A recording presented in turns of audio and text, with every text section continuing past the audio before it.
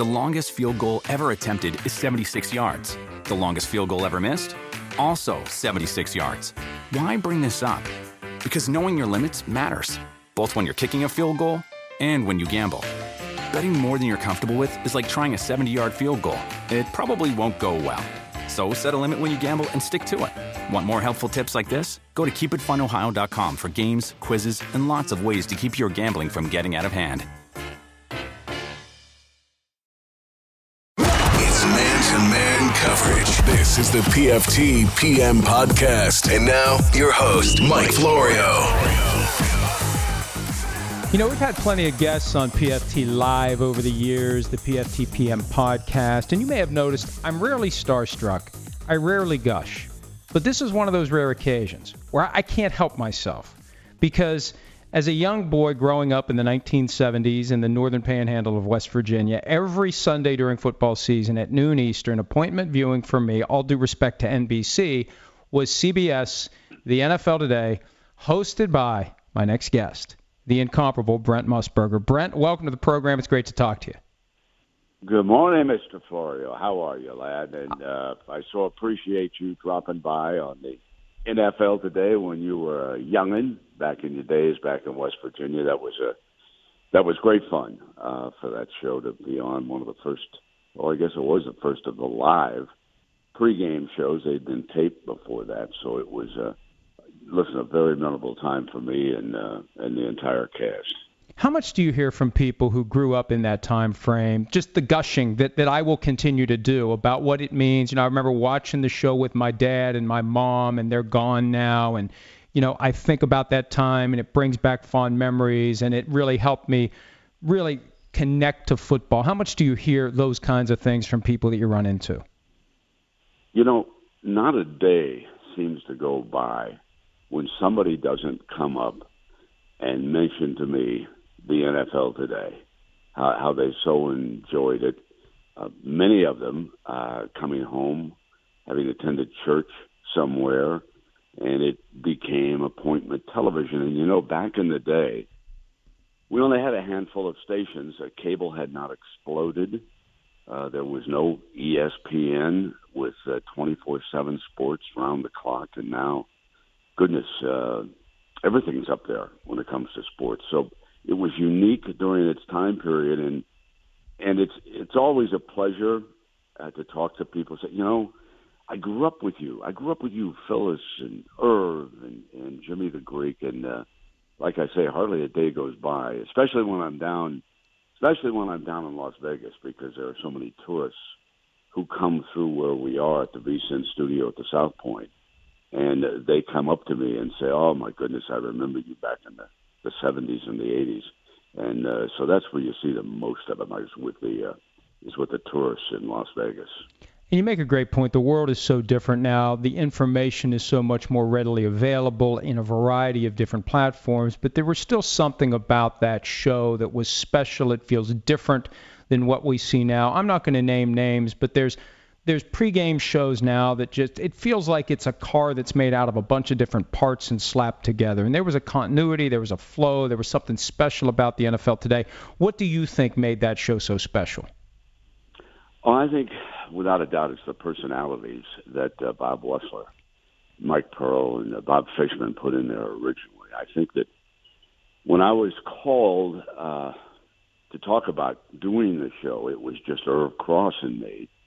And I had known Irv from his days at Northwestern, and he was such a gentleman, and it was so nice to be around, and I knew how good an athlete he was playing for Ara Parsegan, who was coaching. So we had a background, and I would visit with Irv. Part of his duty on his scholarship, he had to have a job, and he would come through my dormitory at the time, and he would make sure that there was fresh towels, fresh paper towels were put into the men's room, and we would frequently run into each other, and then we would start talking football or basketball. And, of course, he was a terrific track man. So there was that background, and he was such a gentleman. And he had played and he had coached in the NFL. So I really appreciated him coming in. And then when Bob called and said, do you know a Miss America by the name of Phyllis George? And I chuckled and And I said, Bob, I really don't follow the Miss America pageant. I said, I've seen it from time to time, and I'm sure she's lovely, as most Miss Americas are. And she turned out to be better than that, Mark. She was not, she was not an expert, nor did she pretend to be one about football. But she had this wonderful ability to move into a setting. She would have made a great politician. Let me put it that way. She was so gracious and kind, and people always, I think, look forward to having her as a guest. We all figured we were guests in people's living room back in the day, and then we added a little spice the second year with somebody I had known from my earlier travels in Las Vegas, and that was Jimmy the Greek. And we had, I'll never forget the meeting we had with Pete Rozelle before the Greek appeared for the first time, and I had known Pete for a long time, and I'd run into him at racetracks, and we were good friends. But he asked us, he said, would you please not use the actual point spread? Will you please not say 3, 7, 10.5? Can I just have you not do that? And so absolutely we agreed. And so that's led to us having discussions, and we came up with the old checkboard. And people, there are people today who will come up to me and say, I would watch you and the Greek, and when he was sold on a team, I'd go the other way. There's always that kind of conversation that goes on. And I guess, interestingly enough, the Greek's best friend in the NFL was an owner by the name of Al Davis. They had met back in the day, and not a week would go by when the Greek wasn't conversing with Al on football matters around the league. I used to kid Jimmy about some of the information, but I used to kid Al. I say, Al, you're one of our best producers, and we had a lot of dinners, because I can give you. I tell one story, and we had an intangible up there. I can't remember who the team was. They were playing the Denver Broncos, and the intangible and the Greek said, "No, I hear that there's a little discord in the Denver Broncos locker room," which I kind of chuckled about, because when the show ended and went to the games, I went and checked the schedule, because I was pretty sure what I'd see. And in a week or two, the Oakland Raiders were playing the Denver Broncos. So Al had planted the seed early that there might be a little problem with the Broncos locker room, and the Greek gladly became the megaphone in that situation. So, but to go back to your question, I think it was a comfortable group of people. I was a complete unknown at the time, and had come from Chicago. I'd worked some CBS Sports Spectacular, some AAU track and field, and I'd worked internationally and around and about. But Jimmy the Greek, Phyllis George, and Irv Cross were all much better known than I was when we started the NFL today. But I think there was a comfort. I know just speaking from my experience, I was always comfortable with the group, and I guess we were able to convey that to the audience out there. It was certainly a structured pregame show, and just having a half hour and not the 2.5 or whatever it is. I think we had an easier time. Obviously, it led to the only bit of dissension that we really had on the show once, was Jimmy the Greek thought I was giving Phyllis too much time, and he wanted a little bit more, and so we settled that with brief fisticuffs in a New York saloon one night. I guess my only advice for someone who gets into it in a bar, and of course now everything would have been public within 15 minutes, but we had one of the copy editors from the New York Post who happened to be sitting at the bar that night when the scene developed, and of course that led to the headlines the next morning in New York. And it's kind of funny, because I was living in Los Angeles at the time, was actually anchoring the news with Connie Chung, and I was commuting back for the weekend with the NFL Today, and I was flying home, and fortunately the bartender had turned out the lights when the little fracas broke out, and there was no harm done to either side. And management, though, at CBS was livid, and Van Gordon Sauter had then replaced Bob Wessler, and he said, "We're going to fire the Greek." And I said, when he called me in Los Angeles, and I said, "Van, hold on." I said, "Just let me give this a little thought." But I said, "Don't do anything yet." And so I just went in and I got a cup of coffee and talked to Arlene, my wife, and it just seemed harsh.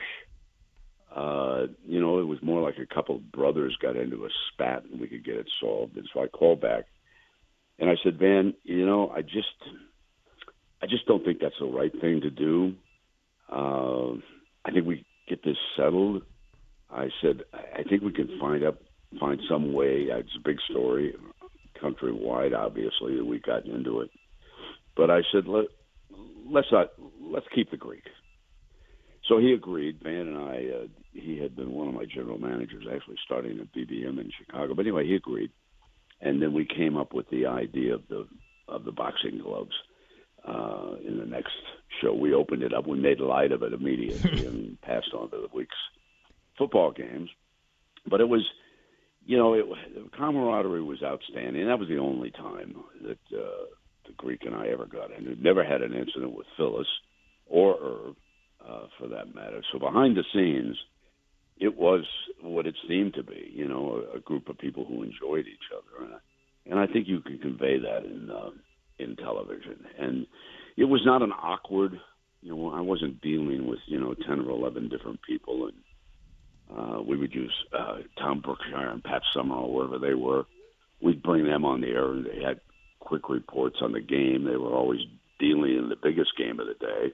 That was before John Madden was still coaching the Raiders at the time, before he came to us. So, I guess it was all of those things that made it what it was. You mentioned the boxing gloves. Do you still get a royalty check from time to time from Rocky II, like 15 cents or 20 cents or something like that? Yes, I do. What do you do with them? That's another story, okay? And again, it's because I was living in Los Angeles, and someone that I had met at Northwestern, a great theater school, had NU at the time. As a matter of fact, I was in one class with Anne Margaret. She was there briefly before she became an international star. And but at any rate, this doesn't have anything to do with Anne. But I got a call from my friend, and he said, "Brent, what are you doing tomorrow before you go in and do the news with Connie?" And I said, "No, I'm hanging around." I said, "It's pretty much a day off. I don't have to travel. Don't have to." He said, "Listen, Sylvester Stallone needs a sportscaster to bridge something to rankle Burgess Meredith, who doesn't want Rocky to come back and fight again." And I said, "Okay, I've got the plot." And he said, "We're shooting in," I can't remember the name of the hotel. It was downtown Los Angeles. And can you drop by about 10 o'clock? Sylvester's directing. He's in charge. And I said, "Yeah, sure, I'll do it." So I didn't think anything about it because I had done a couple of movies, and I knew that, the script would be there, and we'd take a look at it. And if I was going to play the role of a sportscaster, they'd probably even have a prompter for me. And so I went down to the hotel, and it was up on basically kind of an abandoned old floor. I mean, this hotel had been closed for years. They're getting ready to demolish it. So I went out. The crew was up there, and I met Stallone. I'd never met him before, and he could not have been more gracious and nicer. And he again ran down the plot, and the whole idea was to have a sportscast, but in it was to try and bring Rocky back from his retirement and fight Apollo Creed again. And so I said, "Oh, that's great. I said, I'd do it for you. Do you have the script?" And he looked at me and said, "We don't have a script." I said, "Excuse me?" He said, "Yeah." He said, "I just want you to do a sportscast like you would do it and then lead to this sound." And I thought, well, okay, let me give it a shot. Now I'm thinking, well, give me about 15, 20 minutes of takes here. and we can get something that's up there. So I start out, and I do it. And listen, I thought, it was going to be a take two. And he said, "Cut, that's great. We really appreciate that." And I said, "That's all you need?" And that was it. It was a one take off the top of my head. And of course, anybody who's seen it, it's Burgess is prone on his bed watching the newscast, and I come up with this. And I think you can hear Joe Namath's name, and I can't even remember now. But at any rate, lead the sound of Apollo. And so I always say, listen, I'm the only guy that ever got kicked during this by Burgess Meredith, because he kicked out at the television set at the time. So that's how it went. And yes, to answer your question, it's kind of interesting because I'll get a check for, what was the last one? $30.35 for international sales of Rocky II. So that was how. Hey, that's not bad, Brent. Most of those checks are usually under $1, so at least it's something worth cashing. Yeah, exactly. Oh no, I did get one. I was on a radio, I think was the name of a TV show. I got one for 37 cents. I think that's still sitting around at a desk somewhere. Yeah, Rocky II. Great experience.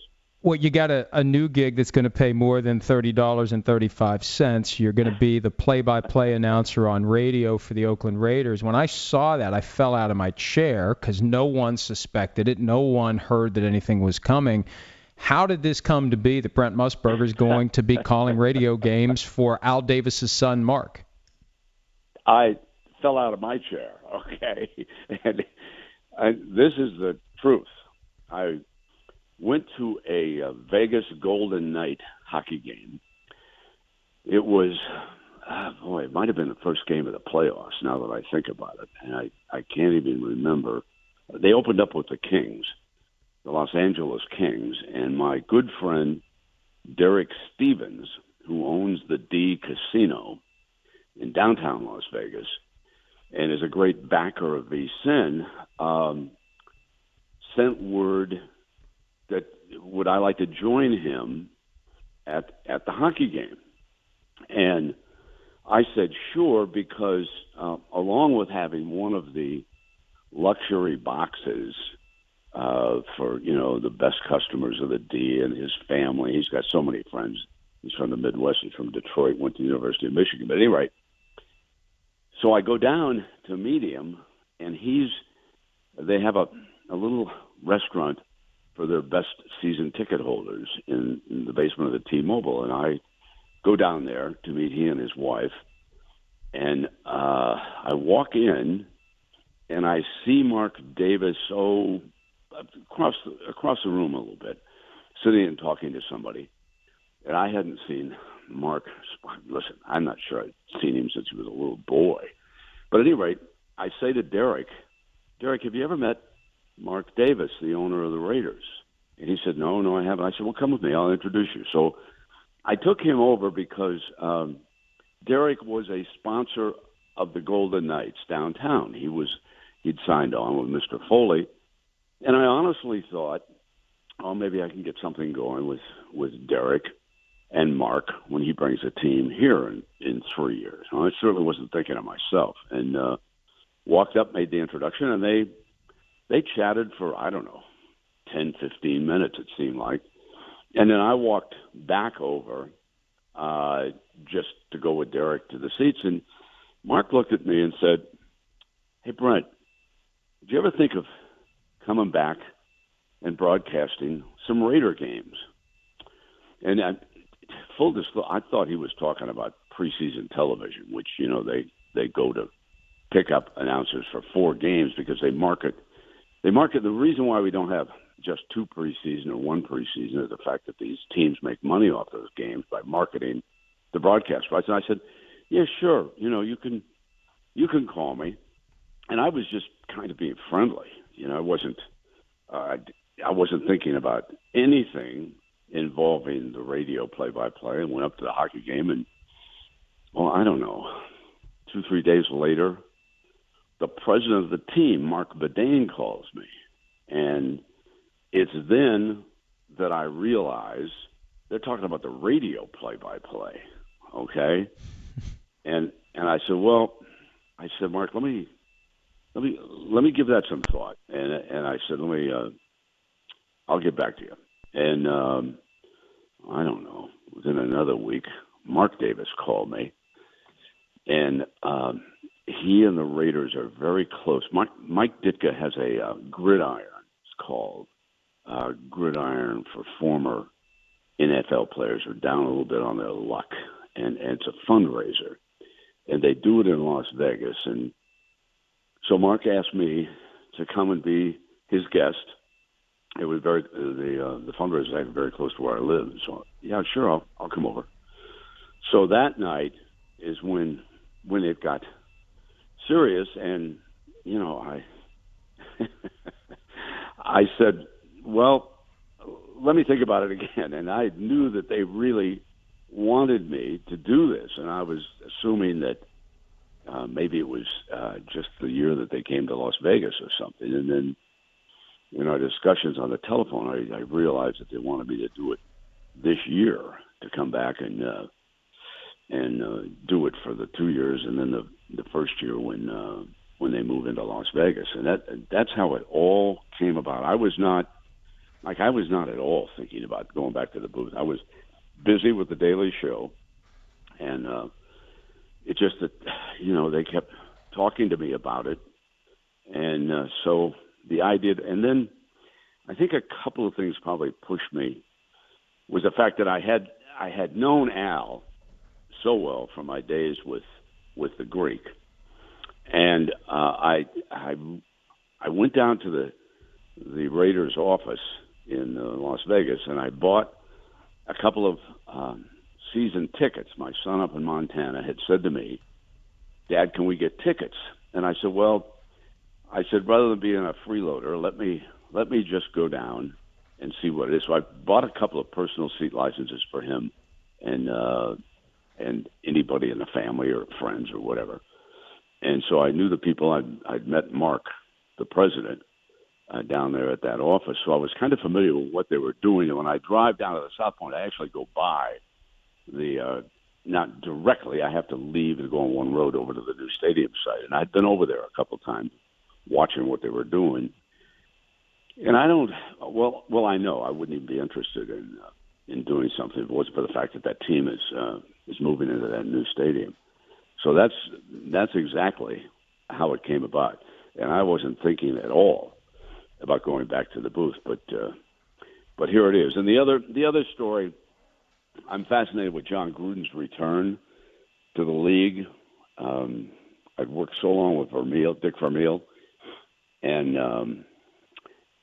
I said to Dick, knowing the story as to why the Rams wanted him so badly, and he'd been away longer than John, and he'd been in a college game, and I remember I said, Dick, all ex-coaches have that itch, so why don't you go scratch it and see how it works out? And my son actually went to work in the scouting department up there and was one of the scouts who were looking at the tape of the European Football League.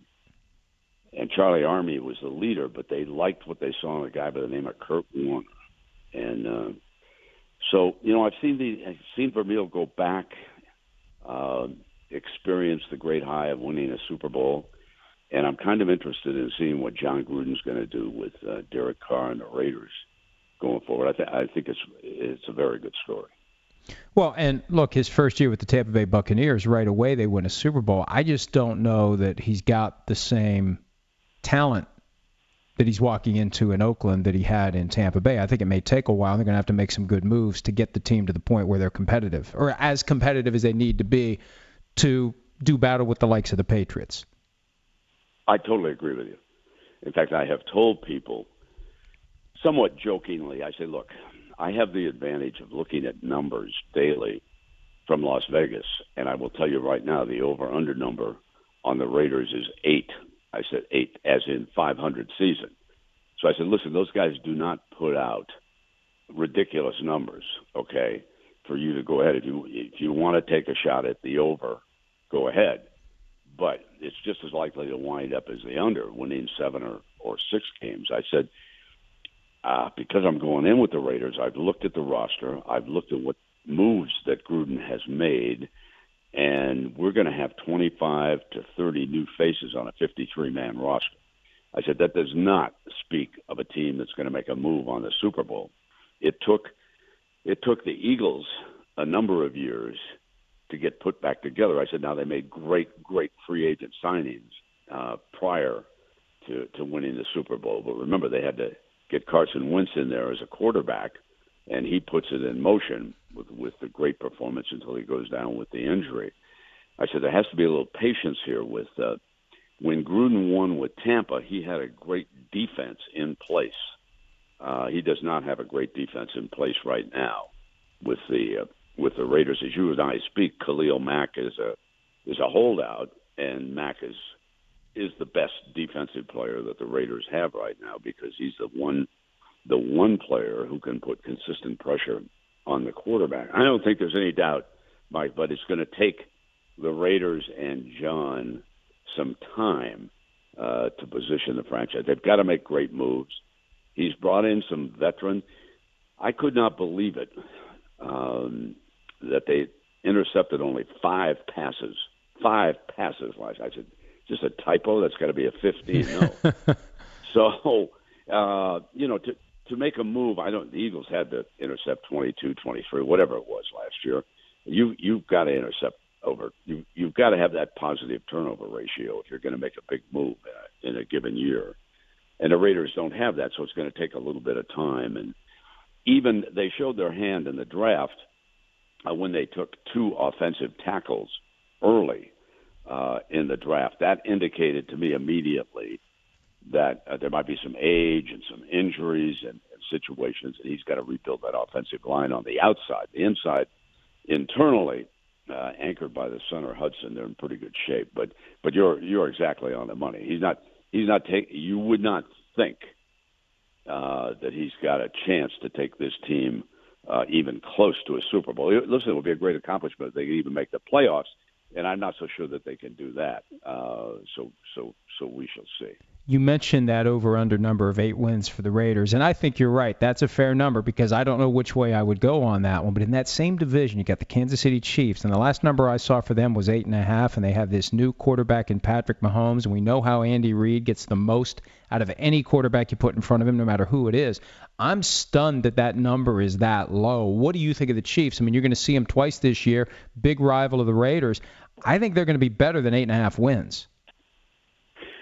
Well, the reason why you put that number at 8.5 is because of what you're talking about. In other words, Mahomes had one start, okay, and it was in a meaningless game wrapping up a season. They'd already clinched a playoff berth. But it was interesting because that number opened at 8 and was attacked and went to 8.5. Now, there's great weapons around Mahomes, but there's also the negative part of that is the feeling, but he's still going to make mistakes. He's a gunslinger. Now his father, being a Major League Baseball player for a decade, he's been around professional athletes, and he knows what it takes to be a winner. And he's a little bit, I saw somebody compared him to Brett Favre. And listen, that means he's going to make some mistakes. Okay, you're not. They also, Mike. They have a very tough schedule. It's tougher than the Raiders play. For example, they draw. You have 2. Everybody in the AFC West will play the AFC North. That's the matchup of the 2 divisions. You change it other than your own, obviously. But then you pick up 2 other teams, okay, in the AFC, all right? Now, the 2 that the Raiders picked up this year, Miami and Indianapolis, manageable. We would all say manageable, okay? The Chiefs pick up New England and Jacksonville. Not so easy, okay? So there would be another little difference that you would put in there. When you talk to people who are close to the AFC West, actually the team that jumps out that they think will win the division would be the Los Angeles Chargers. They think that team is ready to make a move, assuming that they can get Gates back in the fold, and I'm sure they will. It's just going to be a matter of money because they've got to have somebody who can catch the ball at that tight end position, having lost a very unfortunate injury when Henry, their young tight end, went out and is lost for the season. So, but that's the reason why the Chiefs are downgraded just a little bit. You know, there's a touch of uncertainty about a rookie quarterback. I think that you would find a majority of scouts around the NFL who would say that Andy Reid would win more games this year with Alex Smith than with Mahomes at quarterback. However, having said that, Reid is much closer to making a move on a Super Bowl down the road with Mahomes than it would be with Smith, if that makes sense. No, it does, because it's about getting Mahomes to his ceiling. And to get to his ceiling, he's going to have to go through that Brett Favre phase where he makes some mistakes. And I think Reid embraces the reality that you just let Mahomes go be Mahomes. He'll learn from his mistakes, and he'll reach that ceiling sooner rather than later instead of trying to hold him back. So that makes a ton of sense. Speaking of holding things back, and I know I got to let you run, but I got to ask you this before we go. With the legalization of gambling and more states adopting it and the broadcasters in the thick of things getting access to practice and meetings, I've heard some talk from some network executives that there's going to be something eventually in place that restricts what people who have that inside information can do by way of wagering. Do you see anything like that ever coming where the folks who have the access are going to be prevented via their contracts or whatever ethical rules end up applying to broadcasters to not use that information and place a bet or two on the games? Well, could you give me an example of exactly what it is? In other words, let's use me, because I'm a recreational bettor. I don't make any. There's no secret about that. I would never try to do it as a profession, and I tell everybody, have some fun with it, but don't think you're going to go in there and make a lot of money. It's not as easy as you think it is, or there would be a lot of people retired who would become professional sports bettors. There's a reason why those casinos keep getting bigger and bigger. Okay, so let's use me as a perfect example. Let's go one step further. I play in the Super Contest over at the Westgate. It's the biggest of the contests in the country. I'm sure that they will start some in New Jersey, which will probably go by just simply based on population. But for the time being, the one over the Westgate's the biggest, where you pick 5 games during the NFL's regular season against the point spread. Okay? Now, I'm here to tell you that, let's say that I said to I'm going to pick the Raiders game every week. I'll know for sure what's going on. This guy's coming back from it. Not so fast, my friends. I have found that the closer you get, the less apt you are to see the truth when it comes to picking football games. The best handicappers that I have ever been around have nothing whatsoever to do. No such thing as inside information. They look at numbers. They certainly watch the game. They know the personnel, but they're not biased. In other words, there will be, if I did that, there would be a bias factor that would enter in mentally, that would kick in. And listen, I might be right, maybe 50% of the time about the Raiders season. So I'm not sure what they're talking about. I think it is what it is. Now, somebody asked me the other day on radio, Mike. They said, "Well, what about during a game? Are you going to come on and say it's the third? Okay, we've got 5 minutes to go in the third quarter, and the Raiders' in-game wagering have become a 7.5 point." I said, "Are you kidding?" I said, "I'm a little bit busy." I said, "Listen," I said, "I'm going to know." For example, I know right now that the Raiders are a home underdog on their opening Monday night game against the Los Angeles Rams. They're a field goal underdog. I know that it opened at 1.5, and there was early money quickly bet on the Rams side in Nevada. I'm aware of that. I'm aware that the over-under number is 49.5, and probably going to stay right in that area. I'm not convinced it would hit 50. maybe it'd come down. They think the offense would not be up to speed down in Los Angeles. I said, I don't know. I don't have any idea about that because money would move that line. But even though I'm going to be over at the Raider camp here in a couple of weeks, and even though I'm going to be looking at preseason games, 4 of them before we get started, I don't think there's any such thing. Now, the league, Mike, the one thing the league has always done well, and this goes back to the Rozelle days. Pete Rozelle, he'd love to bet on horses. You could find him at a racetrack many a day. I mean, he understood the gambling part of it completely, okay? And so that's when he kind of put his foot down about those injuries, those reports that have to come out every week. And that is strictly to protect people in the betting industry and everybody who participates. The National Football League, to a large extent, way back in the day, it was gambling that pushed it forward. It was guys taking chances on games with a neighborhood bookie or with their buddy for a dinner that night or whatever. But there was a big surge forward with the National Football League because of it. But the bookies would all be broke if such a thing as inside information could help you beat them. These are very sharp numbers. For example, you and I have been talking about the over-under numbers for the season. Guys have already bet into those numbers, okay? And so the money tightens it up, and it's hard.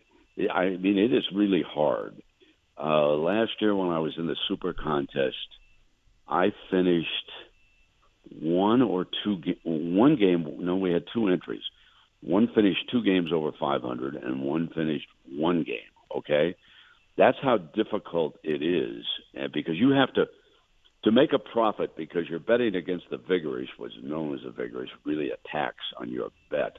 For example, as I look right now on that Kansas City Chiefs 8.5, it's minus 115 to the under. In other words, to make $1, you've got to lay $1.15, or to make $100, you lay $115, and to make $1,000, you lay $1,150. That's the tax or the vigorish, because the money has moved it in that particular direction, and so that the money, when you lose a bet with the vigorish in that, it takes longer to be able to get it back. And I fear there's a lot of people who think, oh man, I can really do this, and you really can't.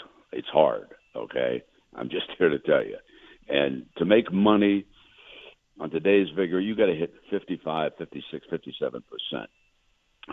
It's not that easy. It's difficult. I think the league is protected by that. I know there's been angst, but the National Football League is ahead of the curve when it comes to injuries, okay? And that's critical information, certainly during the course of the regular season. But I don't know that there's anything that they could say to me. First of all, I live in Nevada. It's perfectly legal for me to go and gamble, and the Supreme Court has said that it's up to every state now to do it. I just have a hard time. Now, don't get me wrong. The one thing that the league has to maintain is a sign that's up in every locker room reminding people in those organizations that they can't wager on the games. I mean, that goes without saying. And the league has monitored that. I was a newspaper man in '63 when Rozelle suspended Paul Hornung and Alex Karras for that year for gambling on their own teams. In Hornung's case, the Packers, and in Karras' case, the Lions. And in that year that those two were out, George Halas and the Chicago Bears, with George Allen as the defensive coordinator, they won the NFL championship. And the title game was played in Chicago, in Wrigley Field, because that's where the Bears used to play. And it was a brutal cold day. And I can still see in the back of the end zone to my right, I can still see, first of all, the Bears knocked Wyatt Tittle was out of the game, and a backup quarterback by the name of Griffin, who had played at Mississippi, was quarterback. I can still see Del Schaffner, talented wide receiver for the Giants, in a situation where they could have won the game. He slipped on a piece of ice in the back of the end zone. But to a large extent, the Bears won that championship because of the gambling suspensions of Hornung and Karras, especially Hornung. People forget that along with being a very talented running back, and Vince Lombardi one day confided in me that Hornung was his all-time favorite offensive player. He would, I don't know how we got to be privately engaged in this conversation. Jim Taylor was great fullback. Bart Starr was the quarterback. But he thought that Hornung was money. And Hornung was also his field goal kicker. And back in that day, I chuckled when this whole thing arose over Bounty Gate with the New Orleans Saints. And the media made it sound like this, oh, my God. Listen, back in the day, every one of those teams had a bounty on guys like Johnny Unitas and that to get him out of the game. So you have to monitor the gambling. It's been here. Now it's more out in the open. But and the bookies, listen, the bookies who run these bet shops, they're not stupid. A large bet, whether it's offshore of the United States, if it's bet in Costa Rica or Panama or London, the computers immediately alert them to the fact that a whole lot of cash is being bet on one side or the other, and they can quickly take a game off the board and say, let's check this and see what's going on. I mean, these are smart people who run the major gambling operations worldwide, and the Premier League. The Premier League has done a great job through the years. Some of the gambling factors like Ladbrokes and Paddy Power, they actually sponsor teams, and they have bet windows over there. They've done it, and they monitor it. Sometimes there's probably been some funny business. You have to excuse Jackson.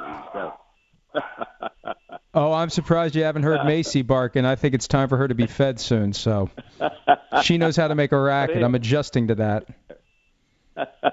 Anyway, I didn't mean to go wandering off into Neverland. No, hey Brent, these are great answers and responses and stories, and I loved every second of it. And I know I've kept you longer than I should have. Before I let you go, though, I want to go back to one of the original things you said, the meeting you had with Pete Rozelle and Jimmy the Greek. I mean, what kind of do's and don'ts do you expect to get now from Roger Goodell and company about making any reference to the line at any point, over-unders, anything that would acknowledge the reality that is now upon us of legalized gambling?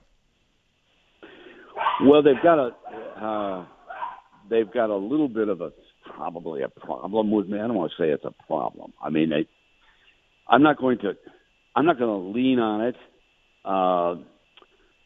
Again, I use an anecdote of, let's say the Raiders score late, and it puts it into the 50s, the final score, okay?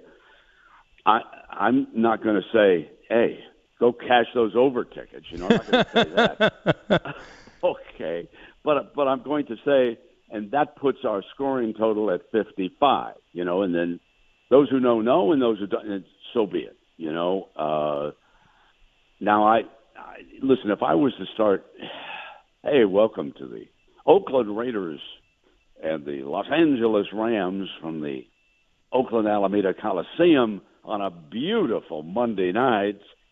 And by the way, the Rams, no, I'm not going to do that. I'm not going to go there with the lead of the show being on the gambling. I think that if I went over, here's what I think is going to happen. I think that they're going to say, let's just see how he handles it. Let's just sit back. And then if they feel that I or any other announcer has gone a little bit overboard on a mic, they're going to, I would think that the office would probably call Mark Davis directly, okay? This is what I'm just assuming, although, listen, sometimes with that NFL office, you shouldn't assume anything, if you know what I mean. But they would say, listen, let's have him tone. Okay, let's have him tone that down. They have been they were very proactive with me, the NFL office.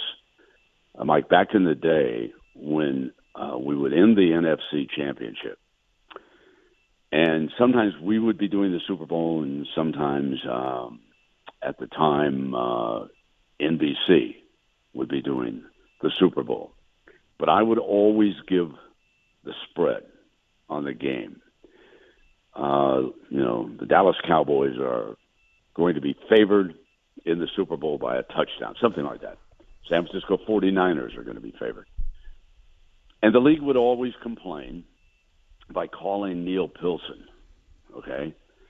And Neil would call me, and I would say, I forgot, I'm sorry.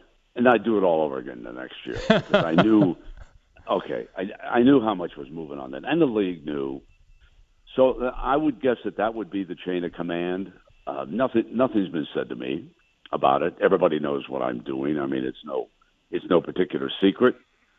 Everybody knows I've been in favor of what the Supreme Court did, of bringing it more out in the open and keeping an eye on it. And I just, if you check back with me in mid-November, Mike, and call me, I will tell you if anything has, because it's an open book. I mean, I don't, but from my point of view, I'm always going to know it. Everybody knows I know it. But I still don't think it's the most important part of the game. Let me also add that for just clarity on this. I don't think that I still think winning the game, having your team mature, backing a team, maybe even playing a fantasy league is more important than if a handful of people are going to cash tickets and win money on what the team does. Is it important? Yeah, absolutely. It's an important part of the sports industry, but it's not the single most important. I think that right now, because this is so new and because of New Jersey opening up, there has been an awful lot of coverage, and there certainly will be when you realize that you can bet at the Meadowlands before you go in to watch the Jets or the Giants play. You know how big a story this is going to be when the season opens. Every media outlet and those people with cell phones, they're going to be covering that opening week at the Meadowlands. Make no mistake out of that. But then what will happened over in England. You take a couple of decades, Mike, and it becomes just part of the culture, and nobody pays any attention to it. When I was down in Australia, where it's legal to gamble on Australian rules, football, rugby, anything else, American basketball, they love to bet on American basketball. People don't pay attention to it. There's no big stories in the paper. There's a place where you can see the numbers, and that's about it. I mean, and that is what will happen in the United States long term. Short term, obviously, there's going to be a lot of attention paid to it because this is the first year in which we've had a state where it's legal outside of Nevada to make a single game wager. So, but it'll just become part of our culture. And listen, most people don't pay attention to it. I mean, there were far more people who went on about their business in Australia than those that I saw in the corner bookshops when I went in and visited them. And the same thing is true over in London. It's just part of the sports world, but because it's new and because we haven't had it, it will be, in my opinion, it will be a huge story this year when the season opens. Oh, and I was with Al Michaels in New York at an NBC event the day the Supreme Court decision came out, and he's got that reputation for the little impish streak where he'll make the offhand reference, and he said, "What am I going to do now?" So I'm sure Al will have something cooked up by that first Sunday night. Hey, that first Monday night when you're at Oakland Alameda County Coliseum, are we going to get You Are Listening Live? Is that going to be the new welcome? Yeah, I think You Are Listening Live is a way to do it. I've given it a lot of thought. What do you think? Let me ask you. What do you think? I like You Are Listening Live. I got it. Or just go. You know what? Why change it? Everybody knows it's radio. You can still say You Are Looking Live. I think people would probably rather hear that. Well, yeah, you could do it. I am looking live and you are listening. There we go. I am looking live. I think that's the winner. Hey, Brent, thank you so much. I tell you what, this is one of the highlights. I've been doing this 18 years. This last 52 minutes has been one of the highlights of it. I can't thank you enough. Anything I can ever do for you, please let me know. I enjoyed it. I have to tell you, you caught me in a reflective morning, my friend. And so, as a matter of fact, and this is the truth. I always look at the NBC, the sports talk site that you guys have up there, okay? And I've got the columns, and I've got the Pro Football Talk. That's the top line up here. And are the Rams concerned about giving Aaron Donald big money? Andrew Luck feels good, but knows he still has steps to take. Report, John Gruden and Khalil Mack haven't spoken since Gruden became coach. There you have it. I appreciate it. I appreciate it. And I look forward to talking to you in November to see how much grief you're getting from the NFL. You got it. Okay, all right. Mike. Thanks a lot. Thanks, Brent. You can find the PFT PM podcast on Art19, Apple Podcasts, Stitcher, and Google Play. If you like what you hear, and you will, subscribe for automatic downloads. Leave a rating and review. That'll help new listeners find our show and push us up the charts. Search PFT PM for your evening update from Pro Football Talk. The longest field goal ever attempted is 76 yards. The longest field goal ever missed? Also 76 yards. Why bring this up? Because knowing your limits matters, both when you're kicking a field goal and when you gamble.